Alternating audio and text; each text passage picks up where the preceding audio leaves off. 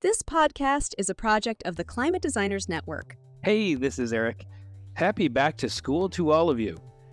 I put together this episode just for you to provide some inspiration to kick off another swell school year. The topic today is life-centered design. And what is it? We all know about human-centered design and drop the term HCD often at work or with our nerdy designer friends, but what is life-centered design? Currently, we're faced with ridiculous climate events, from wildfires in Maui and nearly all of northern Canada to a hurricane combined with earthquake in Southern California. I really wonder how much human-centered design has helped. Well, it does seem like it's created a lot of great products and experiences for us, but has it been truly inclusive to all humans? And furthermore, what are the impacts of it on our planet? Well, seemingly it has at least not solved the problem of climate change and likely contributed to it quite a lot. When I thought of the term life-centered, three people came to mind, two of which are my really good friends, and one I was introduced to through another friend. They are all over the world and have been dedicating their lives to exploring the question of what is life-centered design. Hello, my name is Michelle Fehler. I'm a clinical associate professor at Arizona State University at the Design School, and I teach graduate and undergraduate classes mainly focused around biomimicry in design, which includes all kinds of different designs. And I am situated right now in Phoenix, Arizona. I am found on LinkedIn under my name and also on my website at nahimza.com. Hello, my name is Jeroen Spoelstra. I'm a designer from the Netherlands. I live in a tiny village in the Spanish Pyrenees. I'm developing currently a life-centered design approach. You can find me online via my website of Unleashed Studio, or via the Life-Centered Design School, or via LinkedIn under my name. Hi, everyone. I am Charlene Sequeira. I am a strategic designer and educator. I work at the Center for Complexity at the Rhode Island School of Design, where I facilitate and develop programs around strategy and innovation. On the side, I also work with nonprofits and startups in the climate change and sustainability space. I'm currently in Muscat, Oman, visiting family, but otherwise I'm based in India and sometimes in the US or wherever my heart takes me and my bank balance. But you can find me online on LinkedIn under my name, Charlene Sequeira. And also you can find my somewhat dated work on my website, which is charlenesequeira.com.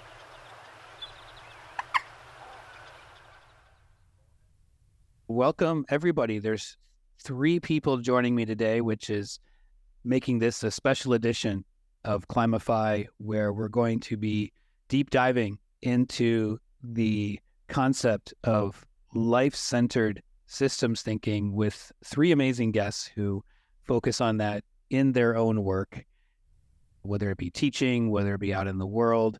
And I myself am very interested in this idea, and I brought you all here today so that we can talk more about it and make sure that more designers are working with it. So welcome. Thanks for being here. Hello. Hello. Thanks for the invite. Sure. Yeah. Well, the first term that came up, of course, in my quick monologue was life-centered systems thinking. It's the theme of the show, and maybe we can just dissect that word to start, actually. And first of all, I'm interested in what your definition of life-centered is. We'll start with the first part of it. Life-centered. Yeah, I think life-centered is, as the name suggests, putting all life at the center of our design process or inquiry process. Human-centered design puts humans at the center of the design process and outcomes, which is good to a certain extent. But I think that if we really want to solve the systemic, interrelated problems that we have in the world that go beyond humans, we really need to move towards a more life-centered way of thinking and designing. Not only including all life, I feel that the reasoning for why we should include all life is because Homo sapiens is one of the newest species on this planet. The other elders around us have figured out many, many problems already. Mm-hmm. And so learning from others, which include birds and reptiles and fish and plants and trees, that we bring into the life-centered approach can give us a lot of innovative ideas and solutions that are maybe fresh and new and help us go beyond these problems that we have these days. Yeah, that's kind of a beautiful way to look at it. And it also puts in perspective how bad we've been in our short time on this planet. And what I think is like when you look at like design or system thinking from a life-centered way, all these other things kind of pop up. You talk about like in the short time we've been on this planet, like because you have to kind of really think about longevity of the things we design or if we create, the business that we do, and maybe also think about like future generations in our design process, how difficult that also is. Like, you know, like how do you design for someone that doesn't exist, that isn't there on the planet yet? Yeah. But yeah, like including as many life forms as you possibly can, and also advocating for like humans that have no voice in that process. It's not just kind of like life for like nature, but also like non-humans or non-users that don't have a voice. Yeah, especially if you're choosing materials in your design process, someone is making them maybe, yeah. And what are their lives like and where they are? Yeah. So what about the term systems thinking? How do you define that? And then we can kind of connect those two terms together.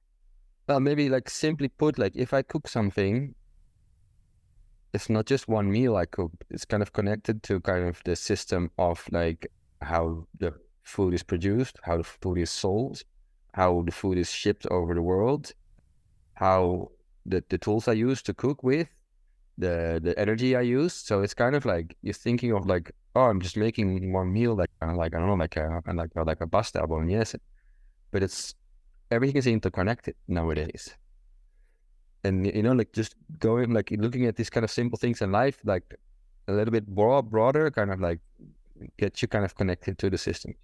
Yeah, and I also feel that we all make the best decisions that we can at all times. I believe that all humans, when we do things, that we consider everything we know as much as possible whenever the situation allows. But systems thinking allows you to go into more detail to try to prevent some of the negative consequences that could happen otherwise if we don't think about the tangential factors who are connected to whatever we're doing. So not just thinking about the stakeholder and the audience and the material, but also thinking beyond who else is involved in this system thinking. And like Jeroen said, everything's connected.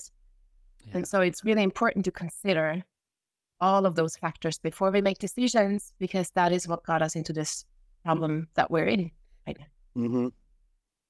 Yeah, I echo Jeroen's and Michelle's understanding and definition of systems thinking when they talk about this interdependence, right? Thinking about the interdependence, connections, relationships in different scales and time periods. So you're really expanding your understanding of a simple task or a product design or a situation to branch out over time and scale and people and these kind of silos that we usually think in. Mm-hmm. And that's, I think, why systems thinking is so challenging and also so exciting. Yeah, so I wonder, as you're all talking, this is something, of course, that I agree with all three of you. This is something that I feel life-centered systems thinking is what we should be doing. And it makes me wonder, right, when we're in the design classroom, we're in a design studio. I mean, it's all about human-centered design and design thinking. And this process, life-centered systems thinking, right, is a big change potentially for a lot of people, but how can we shift designers to think more in the way that they should be, and basically maybe how is this better than human-centered design? That's maybe the selling point, right? It's we need a slogan for it, maybe. Yeah, I know. We need a PR agency. We have we call it like metamorphose into a life-centered designer, like making that shift from human-centered design to life-centered design. Yeah. I got critiqued the other day by a designer from Kenya that I was making it too black and white, the difference between human-centered design and life-centered design. Oh, really? And he had a point. Oh, okay. So what was your comparison? It was kind of like like human-centered design is degenerative and life-centered design is regenerative, and human-centered design is short-term thinking and life-centered design is long-term thinking. Oh, right. You're making yeah, I see. Yeah, and it was still polarizing, and I had to agree, and because I really looked at it from my own like narrow perspective. Mm-hmm. So it's more like making it like, I think human-centered design has a really big role to play still. Also, when it comes to like societal challenges or social innovation, but I think it lost its kind of core meaning. Maybe it's now all about like it's kind of like making basically like creating more sales for the company you're doing the right design for, or design thinking. More capitalist. Well, maybe it should be more like used again as a holistic approach for social challenges. Mm-hmm. And life-centered design is a step further, and that kind of includes kind of also the non-human world and kind of the non-users. And it's kind of like it's more like a trajectory, I think, or like an equalizer, like when depending on the challenge, what do you need? And maybe evolution, where we look at human-centered design and take the best pieces of it and we infuse the life-centered into it instead of saying either or. Right. Because if we look at a systems map of life-centered and human-centered design, they're connected as well. So not excluding one or the other is important. And sometimes we have to push a little harder on one button for people to acknowledge and incorporate something new. And that's maybe what we're trying to do. But in the end, taking the best of both, I think would be a really good solution. Yeah, I definitely think that it's an evolution from human-centered design. Life-centered systems thinking definitely takes on some of the aspects that human-centered design hopes to accomplish. As Jeroen was saying, human-centered design is used for social impact work, to look at uplifting certain communities and addressing these systemic challenges.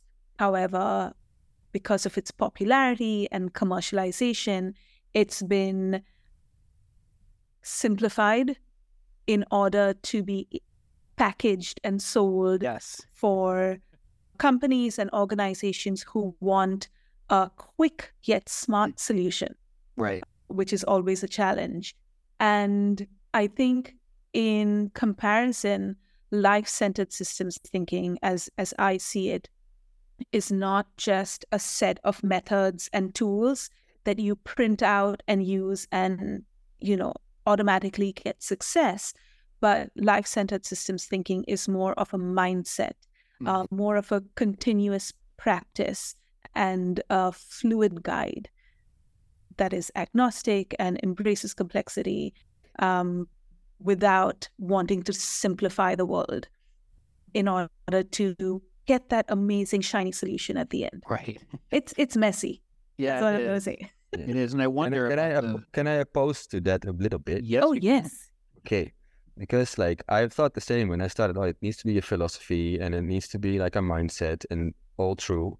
But then when I chose to kind of fully focus on life-centered design and make a living with my design studio, my school, people ask me, how do I learn this? Mm-hmm. Or how do I apply this in my organization? And then it comes down that you have some sort of a few methods that can help go through that process. So you do need some tools for that.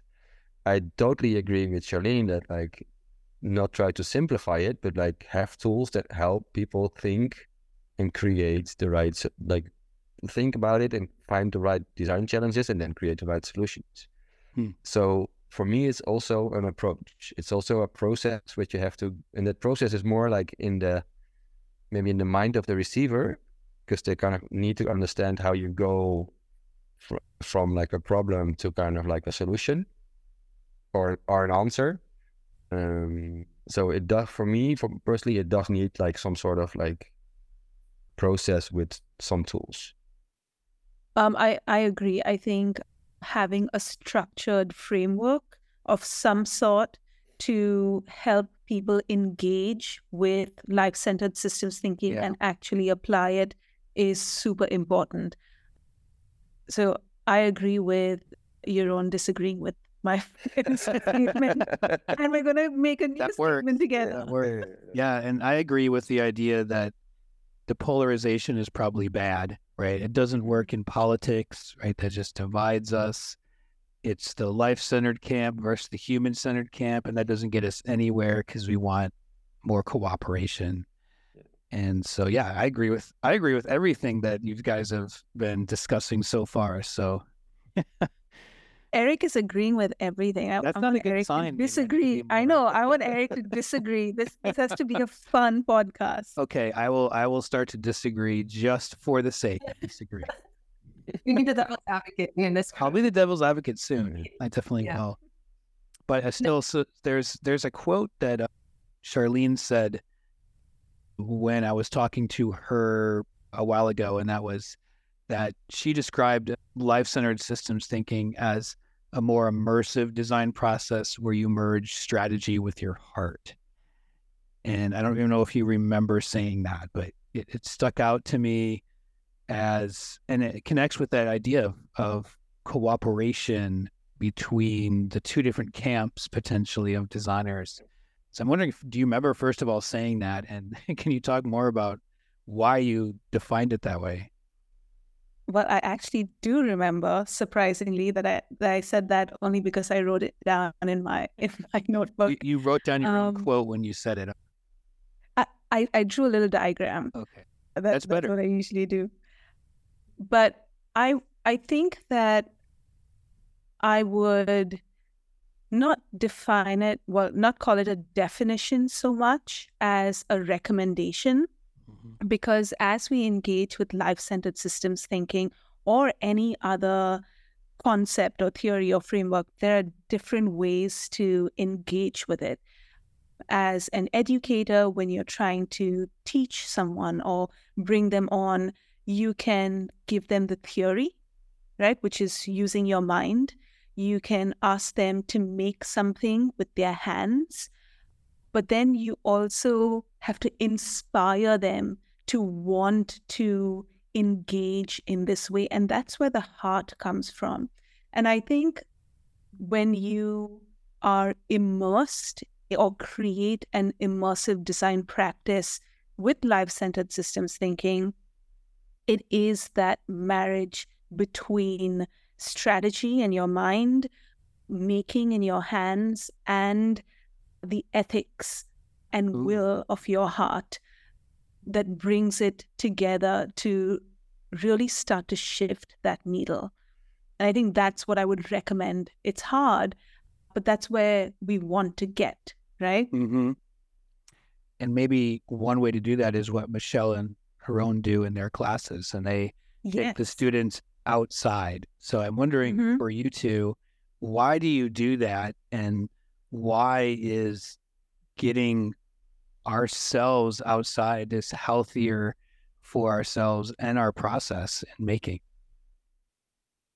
Because I live in a village with 30 people, and around me is like only nature and all you can see and rural land.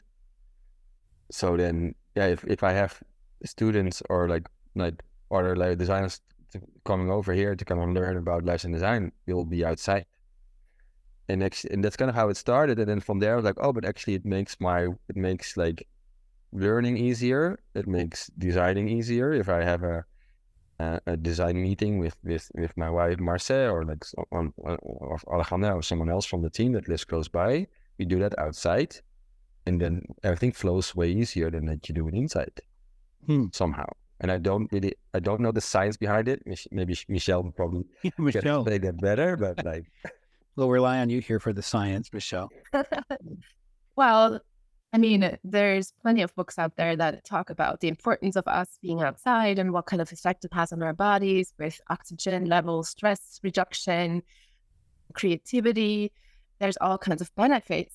But I agree with Jeroen, where it's kind of leveraging nature to help make something super cool. And since it's something that is not done in every class, it makes class way more fun for students. So whenever I take students outside, they take deep breaths and they start talking to each other in different ways, and they start thinking about things in a different way, and they start getting questions. They start with time. They start going outside and saying like, "Why is this that way?" And that's exactly what we want to have happen, where we question things that we might have walked by 1,000 times, but because we're now present in the moment outside, with nature's kind of strategy surrounding us, then it's much easier to kind of tap into that solution space and that curiosity going again.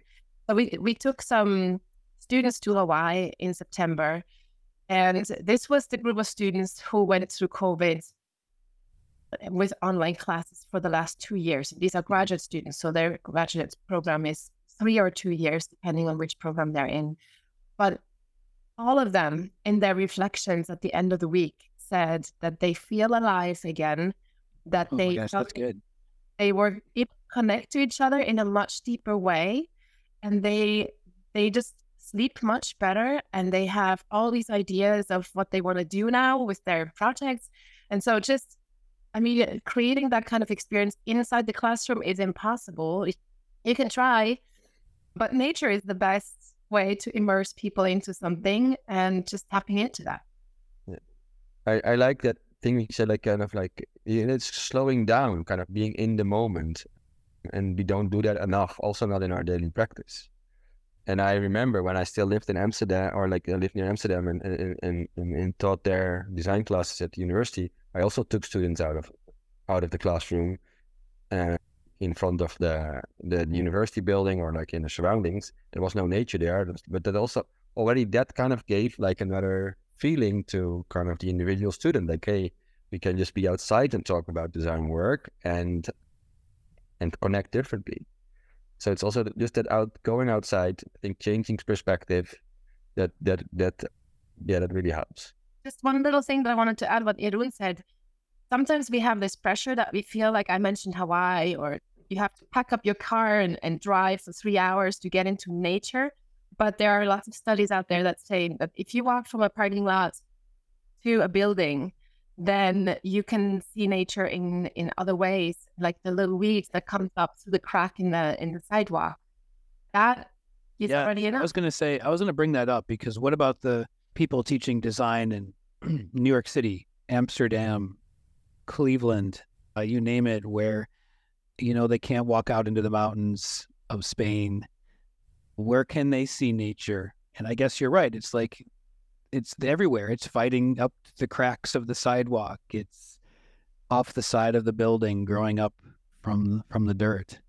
And we're also nature. We stop realizing that we are also nature. So you kind of like, you kind of be outside, pay attention to each other, pay attention and look at new human nature. That it's kind of in your face. It's dressed up. Yeah. Like they're all kind of... Someone's likely walking their dog too, and you'll see a bird. Yeah. And you can... I was just going to kind of piggyback on what you said, that, we are part of nature as well. And when we cannot kind of ground ourselves by going out into nature, I know that, we did this in our pre-pandemic in-person studios with our participants, where we would have 5 minutes in a circle of just meditating and grounding ourselves in the studio practice. because we do need to find a way to slow down and just be present. I think, it's so hard to do, though. It's so hard to do, Charlene. It is.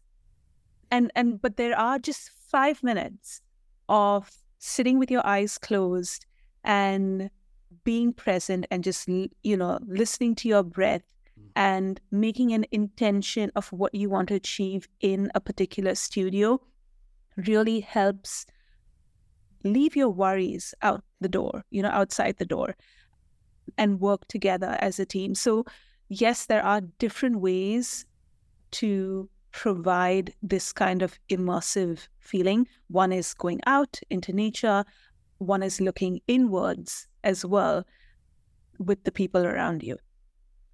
Yeah, I wonder, based on what you were describing, all three of you describing, in terms of how being outside just make us connected better, work better.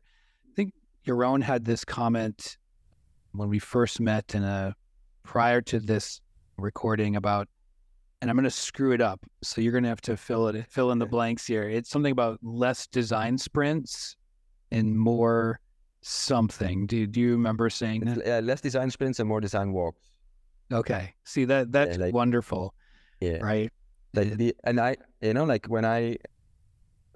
still lived in the Netherlands and did a lot of design thinking workshop, I just put like a lot of candy in like my participants or in my students, and then I had to kind of like tell them like, okay, you have like 15 minutes and you have to come up with 100 ideas. Yeah. And they're all shallow, because but you only have 2 hours and you want to do like a divergent and a convergent loop, and then that's it.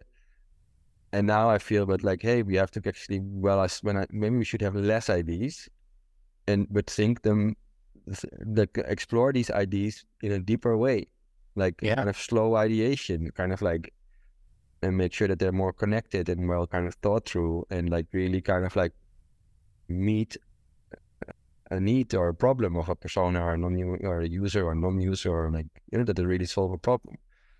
Yeah, because that's really what the opposite of what at least I was taught in design school, which was, you're talking about quality over quantity. Yeah. And when I was in school, it was quantity over, I don't know, maybe it wasn't quality, it was something else, in that draw as many ideas as you can as fast as you can, and something will come out of it. It usually did, but I never considered ethics. I never considered beyond the human. Yeah, it's like, and it's putting a lot of pressure on the person to kind of actually come up with those ideas. Yeah. And I saw like, and maybe we should not even like do brainstorms with ideas, but brainstorm questions. Like I saw like LinkedIn post like yesterday about like, hey, we should have brainstorms that kind of resolve around questions. Like maybe we should do that. It's what we do in the nature-based approach, where we try to come up with questions rather than because we have something called human cleverness in the biomimicry field, where we plug in ideas that we might have seen somewhere else, or ideas that we think we know. And if we work with those, then we might be creating something again that is based on something that is not rooted in life. And so the questions approach is the beginning of coming up with new ideas and looking at things differently. And that's what the life-centered approach is supposed to do, right? It's just comparing how does nature collect energy versus how do we collect energy, and then coming up with questions on the gaps, and then brainstorming on that. Yeah. So if an educator is listening to this and says, hey, I agree with what you're saying, but I'll take my class outside, but what do I do? I like the idea of more design walks. So are there some activities that you do with your students that work pretty well outside? So one of the fun ones is like a scavenger hunt that I like to do with designers, where I give them the function, which is usually a verb. Let's say temporarily attach. And then the students have to go find in nature where that happens, where they attach temporarily. So then they come up with leaves and flowers and maybe fur on animals and, other. And that kind of helps them translate some of the problems that they might want to solve into something that nature does. And then that helps to find the solution space in turn then again. So that's just one of them that I like to do, that students like doing, kind of narrowing it down for them into a few of the kind of verbs that describe a problem that you would like to solve for, and then go search in life where that is happening. One of the books that I really like about that is like How to Be an Explorer of the World. And it's kind of like, now go collect only yellow things from nature, or collect, so you're gonna all see these things differently. And you can just, what I sometimes just do is like silent walks, like no phone. The next 20 minutes or 30 minutes, we're just gonna walk, no talking, no phone, nothing. And just kind of like let everything kind of like sink in, use your senses. Yeah, that's Charlene's meditation. Yeah, and one of the exercises that we would do in our earlier programs at the Center for Complexity when we were delivering our strategic design programs is we would ask students, or participants rather, to go out and bring back buttons. Buttons. Okay. And they'd be like, buttons? And we'd be like, think of what buttonness means, and go out and bring back buttons. And it was so interesting to see everyone's interpretation of a button. And one of my most favorite ones is someone came back with his drawing of the sun. And he said, the sun is like a button because it turns life on and off. It starts something and it's something. Okay. And I was like, okay. It's blown. so cool. Yeah.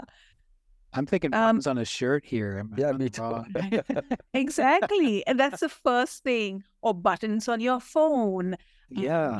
And then, and then they have all these different interpretations of buttonness, which was kind of an exercise on going out into the world and also expanding your definition of a particular thing, and seeing how the world inspires you to question your predefined definition of what is, right? From a human point of view, like buttons on my shirt that is made by a person, worn by a person, kind of thing. Yeah. Super cool. And the main goal for me when I take students outside is to engage all the senses. And we had that little conversation before the podcast about smell and texture and sounds. And because we are, especially when we're indoors, we are very much visual. We navigate information visually. We read, we watch, we see. But going outside, taking kind of the vision away is a really quick way to get people to tap into their other senses, which activates a different area of their brain, which then allows us to reframe things. And that helps a lot to get students into that mindset quickly. So like Jeroen, the outside walk, when we go to the botanical garden, we always have a walking meditation where we try to hear the feet on the gravel, where there's no talking, and we walk really slow and consciously and with intent. And that helps to take everything that happened before, when you had to catch the bus and you rode your bike, and whatever happened before is behind you. And right now you're just right here and you're engaging your senses in a quick way. And that really helps to immerse. And taking like forest rangers or biologists or ecologists with you, because they have so much knowledge about like nature, natural life, species. They look through different lenses. Like I look through a design lens, but they look through their own lens, and that is so enriching. Like that gives so much new information, new insights, and if you combine that with the senses, it becomes very rich. We'll take a quick commercial break here and then get back to the conversation. Where do young designers see themselves at the intersection of climate change and innovation, and how can we teach that intersection in the classroom? Designers are problem solvers, capable of imagining solutions for a more sustainable future. My name is Rachel Cifarelli, and I'm part of the Climate Designers New Wave team. In the past few years, New Wave has released 2 reports exploring students' experiences of climate design education, or lack thereof, and what they hope to see in their classes. Now we want you, design educators, to use this research in your classrooms. And this summer, we're giving educators a chance to talk to the New Wave team directly. Twice a month, the New Wave researchers will be available to walk you through our findings, answer any questions you have, and help you implement actionable project briefs directly into your classroom. We'll also show you how to use our media kit to easily share the research with your students and how they can sign up to be a participant. Head to climatedesigners.org/edu/newwave to sign up for a call with the New Wave team. Help us inform a new wave of design education, one that teaches every designer how to be a climate designer.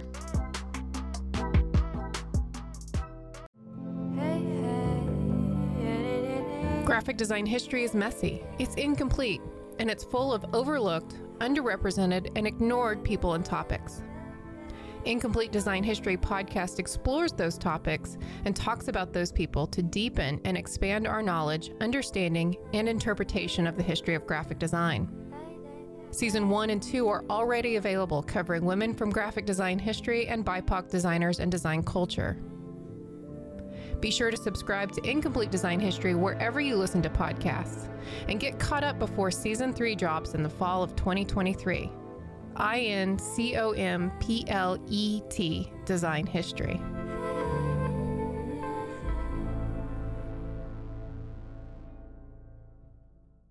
So I'm wondering, like you guys do this really well, and you've been doing it for a while. If someone wants to get started doing this and they don't maybe feel comfortable leading a meditative practice on a walk, what are some things that they can do even to feel more comfortable doing that? Or can they work with somebody? I mean, obviously, call any of the 3 of us here and they will be happy to help in some way. But I'm thinking very practical. I want to do this in my class. I don't know if I feel comfortable leading a meditative practice, but I could try.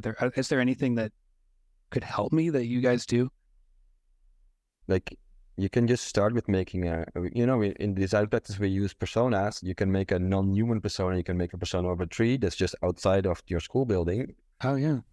The tools. If you Google non-human persona, there's a few tools popping up.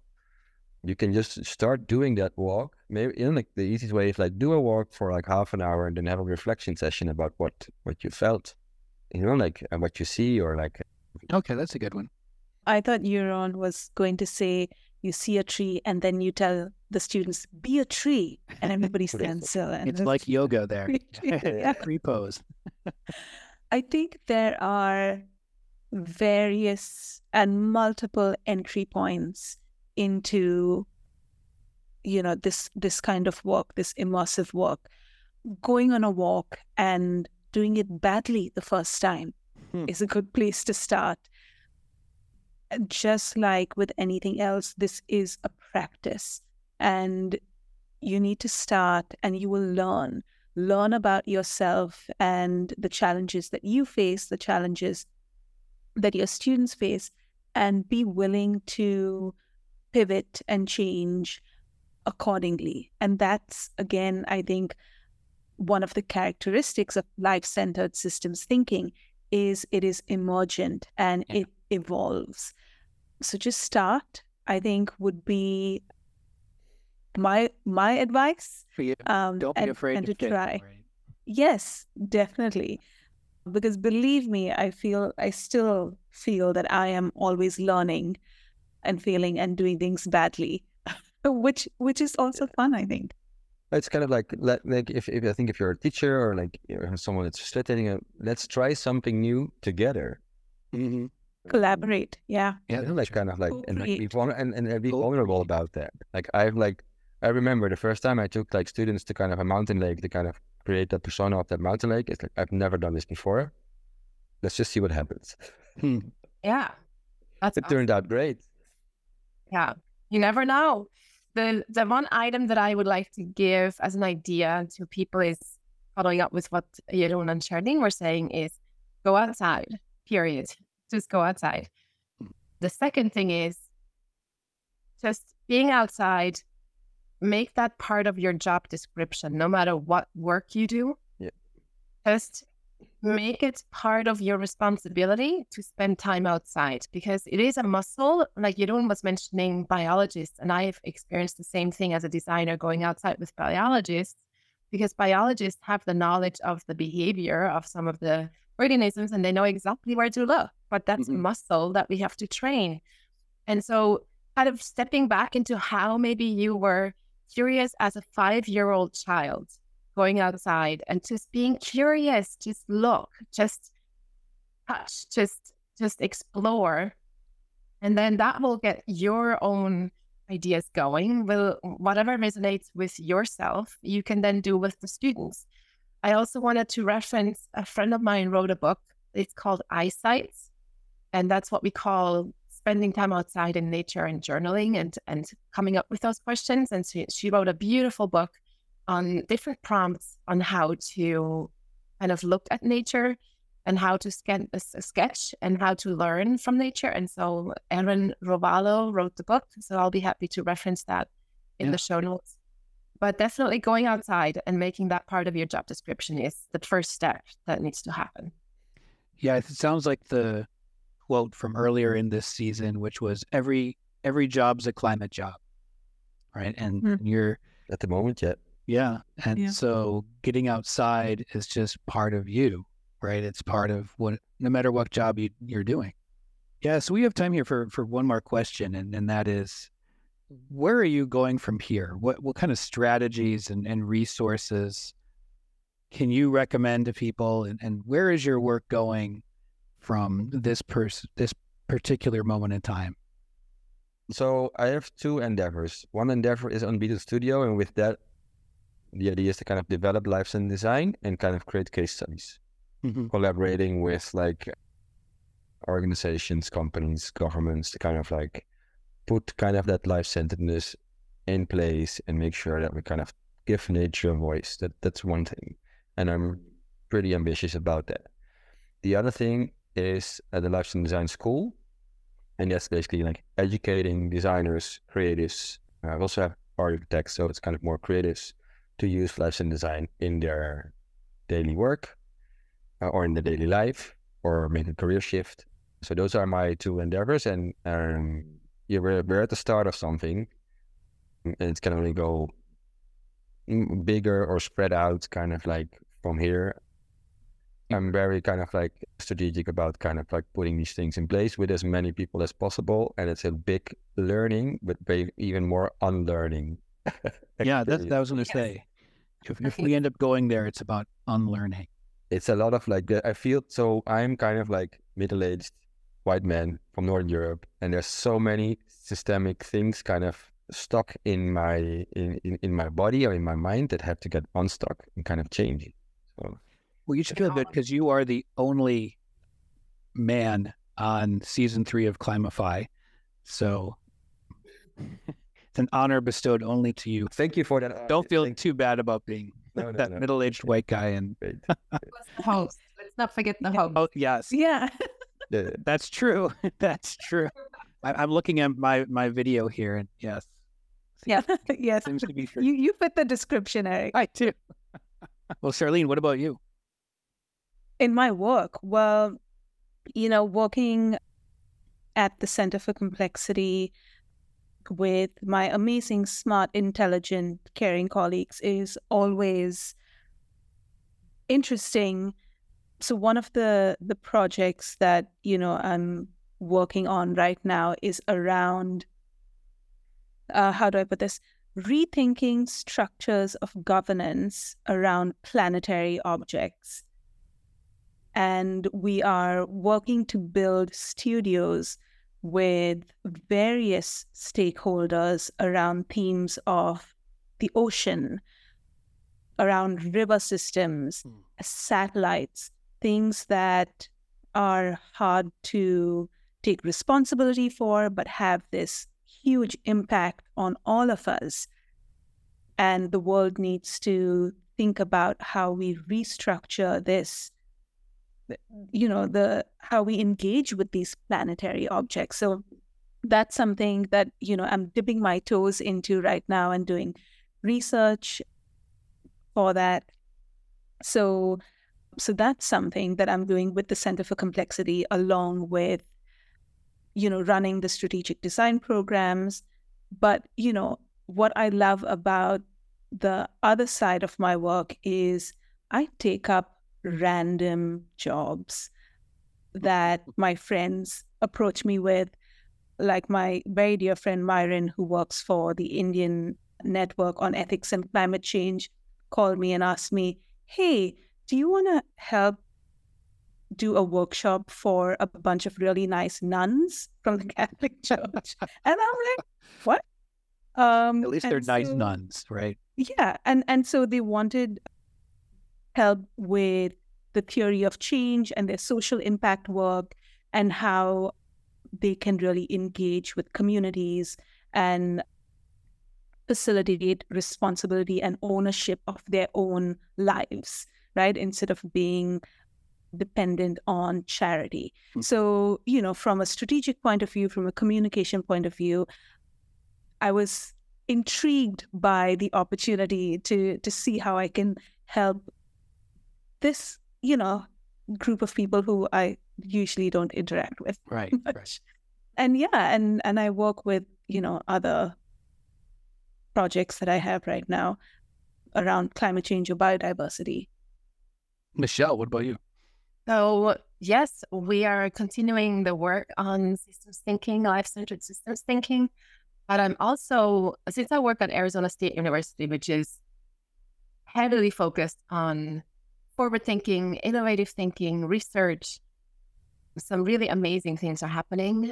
And so the design school is actually very invested in some of these issues with climate change. And we are partnering with the Global Futures Collaborative at the Arizona State University to design a new center with really one of my favorite colleagues, that we're starting that as a studio for multidisciplinary approaches. So we're going to invite students from all disciplines to join us. We're also going to take a trip so that we can do the immersive in a new environment based on the research topic that we're given. So we're going to explore some of those systems, complexities through various approaches, but it's all focused around life-inspired solutions.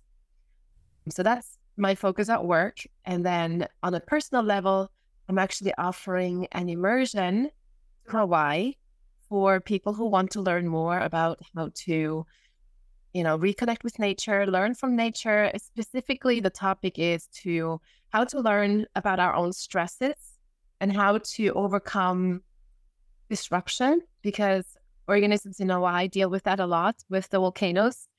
And so we're going to look at how plants and animals in Hawaii deal with those adaptations and what we can learn from that for ourselves. So I'm teaching that immersion with a good friend of mine who teaches Ayurveda and yoga. So we're going to have this wonderful week. Amazing. Yeah, it's going to be quite unique. And lots of things. I don't think it's going to ever be a focus of one immersion to look at biomimicry and Ayurveda and yoga in Hawaii. So we'll see. I think it will be fun, but just spending as much time outside in general for my life, and gardening, having my vegetable garden, and taking students outside is my focus. Well, it sounds amazing. Yeah, sounds amazing. And from everything I heard from you three today, it sounds, what my takeaway is that if you're listening to this episode, the best thing you can do is just go for a walk outside and listen, smell, feel, see, be inspired, empathize with what's around you. And I feel like it's okay at that point that you can go hug a tree. I feel like that would be a fine thing to do. I mean, amazing. You don't need a reason to hug a tree. No, that's right.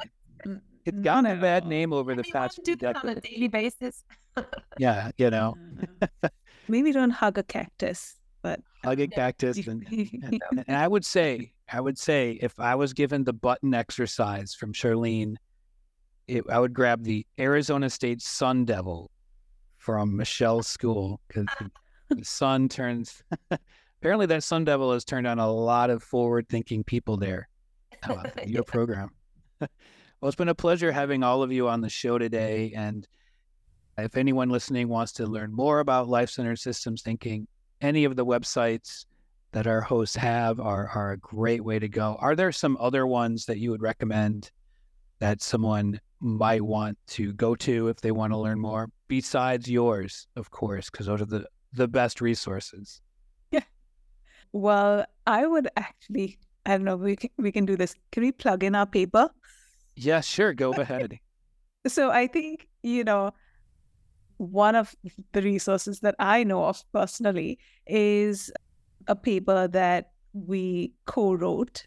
That's, myself, Eric, and Michelle, around life-centered systems thinking and our learnings from attempting to introduce that into Eric's and Michelle's classes. That's right. So we took, or rather Eric and Michelle took that leap. They tried it, and the paper is about our critique of human-centered design, our, recommendation to move towards life-centered systems thinking, and how we attempted to try that and implement that in the graphic design classroom and our learning. So I think if anybody is looking to figure that out and implement these ideas in their classroom, that paper would be a great first start. And it also has references, so it will be a good starting point to kind of get other references as well. I'll link to it in all the notes as well. Put a star next to it. Yes, great mention, Charlene. And Eric and I have been doing some workshops with other educators as well. So if you read the paper and you like what you're reading and you have more questions, just feel free to reach out. All three of you have been very inspiring. I know that from working with Michelle and Charlene, that got me interested in the term life-centered. And so I've been doing that more in my work. And I hope if you're listening to this program that you take the leap as well and give it a shot with your design students. For all of you, it's been a wonderful time talking with you today. I'm sorry we only had the short time that we did, but I appreciate it, and good luck in your current projects. Yeah, thanks so much, Eric. It's always a pleasure speaking with you. And I'm super excited and humbled to be on your podcast. Very honored. So thank you. Same here, Eric. Thank you so much for the invitation. And it was such a wonderful conversation early in the morning, but it's a great way to start the day. Thanks so much for having me on here. This podcast is co-produced by Bianca Sandico and me. A big special thanks to Ellen Keith Shaw and Christine Pilot for their gorgeous work on our new branding, Batul Rashik and Mark O'Brien for their continued design help, Brandy Nichols and Michelle Wynn for their strategic guidance and always supporting me on this podcast. If you enjoy the work we all do here and you have a spare minute or two, we would truly appreciate it if you left a rating and review over at Apple Podcasts. The more folks that review our program, the higher the algorithm pushes up Climify in the search results. And in turn, the more likely we all can learn how to become climate designers.